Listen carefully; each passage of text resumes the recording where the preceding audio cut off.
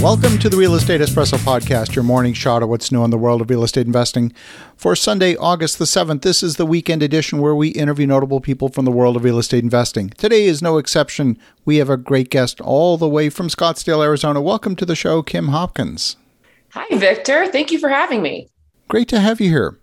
Now, Kim, you have a little bit of an unusual career path into the world of real estate investing. There's no one way to do this, of course. And I'd love to get your backstory. And I also want to hear about your specific niche or niche, depending on how you like to say it, in industrial. So let's start with your backstory. Sure, Victor. Well, you could say that the path I took here was several left turns, but it did get me to real estate in the end, which is exactly where I want to be. I actually started out in academia. I went to school not knowing what I wanted to do. I always said fashion ain't my passion. And I know I wanted to build something original, but I wasn't sure what that was. So I ended up building math theorems, actually. And one thing led to another. And I ended up getting a PhD in mathematics from the University of Texas at Austin. Shortly after that, I realized that I didn't want to be in academia. I wanted to work on interesting problems that helped people. So I went on a massive job hunt and ended up at a startup that did tax credits. The only thing I can think of that might be less sexy than mathematics, but I did tax credits and ended up in sales. And then around 2014, I read Rich Dad, Poor Dad. And after reading Rich Dad, Poor Dad, I looked at my husband, Ben, and I said, this is what we should do. This is perfect for us. We love building things. We want to build a business and we want to work with the people we want, when we want, on the projects we want to do. And so that's what we did. We started in 2014. We had a 5-year plan. And as Trump would say, we finished on time and under budget, quit our jobs by the end of 2018. And here we are now, still doing real estate. Fabulous. Fabulous. Now, what's interesting about that background, of course, is that you're fairly analytical. And so running the numbers is pretty straightforward. It's not very complicated math compared to what you're used to doing in the world of academics. And that's made you have a fairly disciplined approach in terms of investing. Yes, that's right. In fact, if you go to our website, ironpeakproperties.com, you'll see that one of our favorite quotes from our first agent we did a deal with was, "I've never seen anyone analyze a deal like you do." And that was not a compliment. We like to dig into the numbers and pull apart all the numbers. So that's something we really pride ourselves on, our underwriting. I've done multiple deals where my underwriting for the first year pro forma was off by maybe $800 from actuals. Wow. So that is a strong suit. That's something that I think has given us a little bit of a competitive advantage. Fabulous. Now, you're invested in the world of industrial, but industrial is a big space. It can span everything from manufacturing to warehousing to sale leasebacks of manufacturing. There's so many different strategies, and I know you've carved out a particular narrow slice of that asset class very deliberately. Tell us about that. Yes. So we knew that we wanted multiple tenants because we do use leverage. And we wanted the security that if one tenant left, you wouldn't be underwater on your loan, right? So we definitely wanted multiple tenants. On the other hand, we really wanted to work with businesses. If you ask me my bigger why, I love helping businesses succeed. And we also didn't really want to fix toilets in the middle of the night or get phone calls to fix toilets in the middle of the night. So multifamily, we kind of said, is there something else like multifamily, but instead of residential tenants, could we have businesses? And so we went into the area that at the time was not well known and now is very popular of multi-tenant industrial. So we have that diversification of the tenant base, but we have businesses as clients. And then we also prefer it compared to office because there's less TI, there's less tenant improvements for each tenant. Each tenant is very basic, just an office and a warehouse, small office, one bathroom, and it's very versatile. We have CrossFit gyms, which I'm a big fan of. It's a cult. You should join. We have painters, contractors, all different kinds of businesses. So it has that use of industrial, but with a retail crossover. So a lot of tenants are willing to pay higher prices because they use it more as a retail space. That's fascinating. So you would get a very wide spectrum, maybe even microbreweries and plumbers and landscaping companies, all those types of businesses that need a drive-in bay to store materials, a small office, and this is small business America. Exactly. And actually, we have tenants of each kind you just listed. we're going through an economic cycle. You've been at this business now a few years. You've probably seen some businesses fail over that time period. What's that been like? Have you experienced a lot of commercial business failures? Because businesses do fail. Yes. So actually in 2020, during the COVID pandemonium, we were very concerned, right? Because they put a moratorium on residential, but some states like Oregon actually had a commercial eviction moratorium as well. And so we didn't know if that's where things were headed.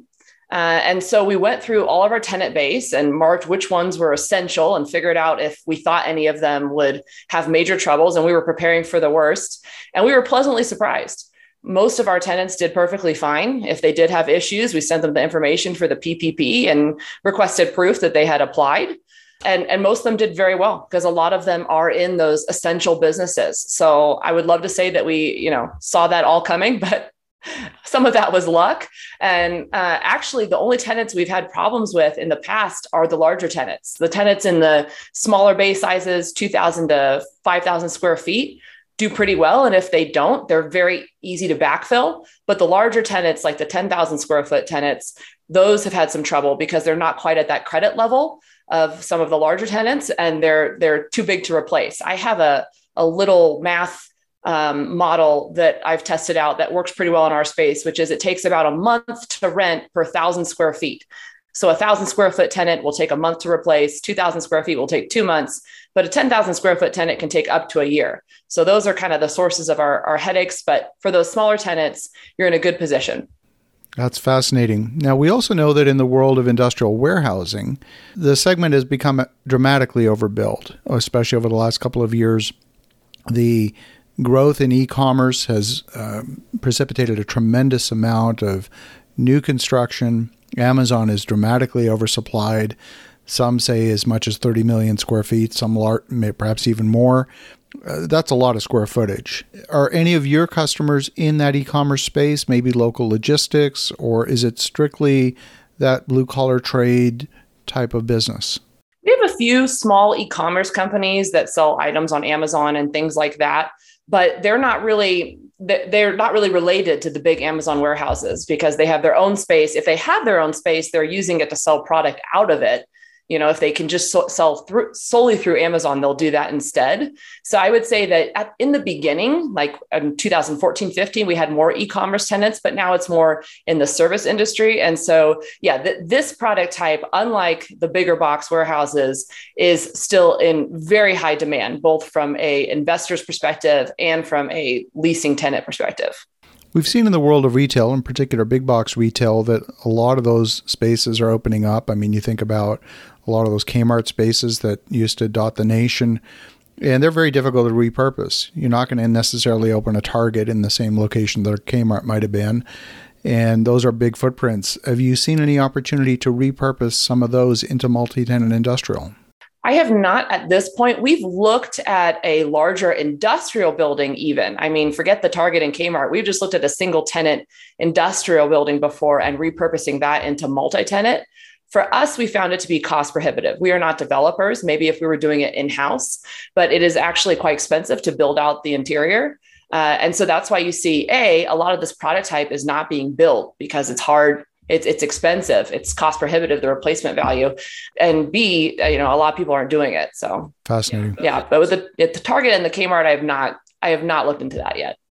Talk to me a little bit about financing this particular segment of the industrial asset class. Has that been difficult? Who have you been focusing on for sources of capital, specifically lending in that space? Yeah. So first I'll talk about what we've been doing the past few years. Then I'll talk about the conversations we've just recently had. So in the past few years, we've actually turned to working with life insurance companies. Victor, have you ever done that? We have not. And we're actively considering it. It's fantastic for us, at least. We are pretty much buy and hold investors. And so we were looking for something with a longer term. If you go with traditional lending for this kind of product type, a lot of the people who are doing multifamily don't understand multi-tenant industrial, a lot of the banking industry, even though it's, a step even more secure than multifamily, in my opinion, because you're getting 1 to 3 leases and 1 to 3 year leases instead of 1 year. But so we started talking to the life insurance companies, and they're offering 10 to 15 year term.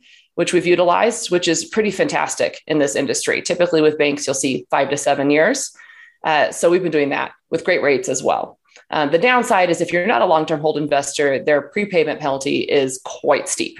And then currently, I just had conversations with several lenders, both credit unions, banks, and the life insurance companies. This might be a different topic, but we've heard so far that they're using the phrase flush with cash and that they are still open for business. So we're cautiously optimistic that we'll be able to continue with the same lending approach we've used in the past.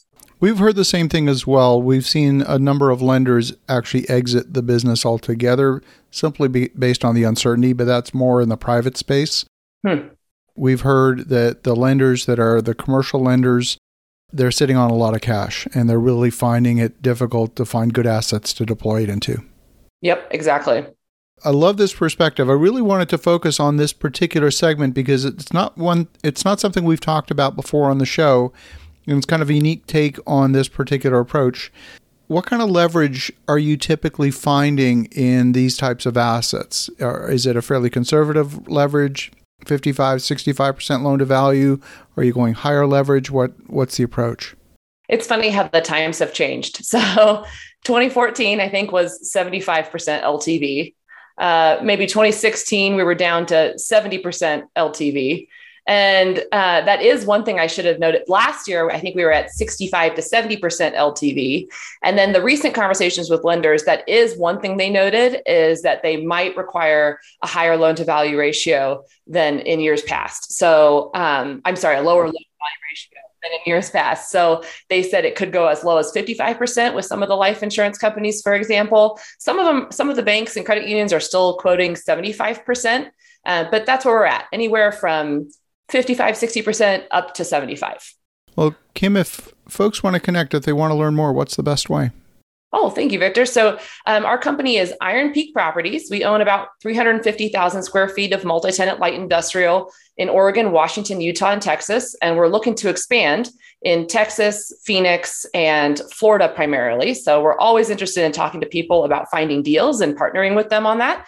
And they can find us at ironpeakproperties.com, or they can also send an email to me at info@ironpeakproperties.com. Fabulous. Well, love what you're doing. Great to reconnect again.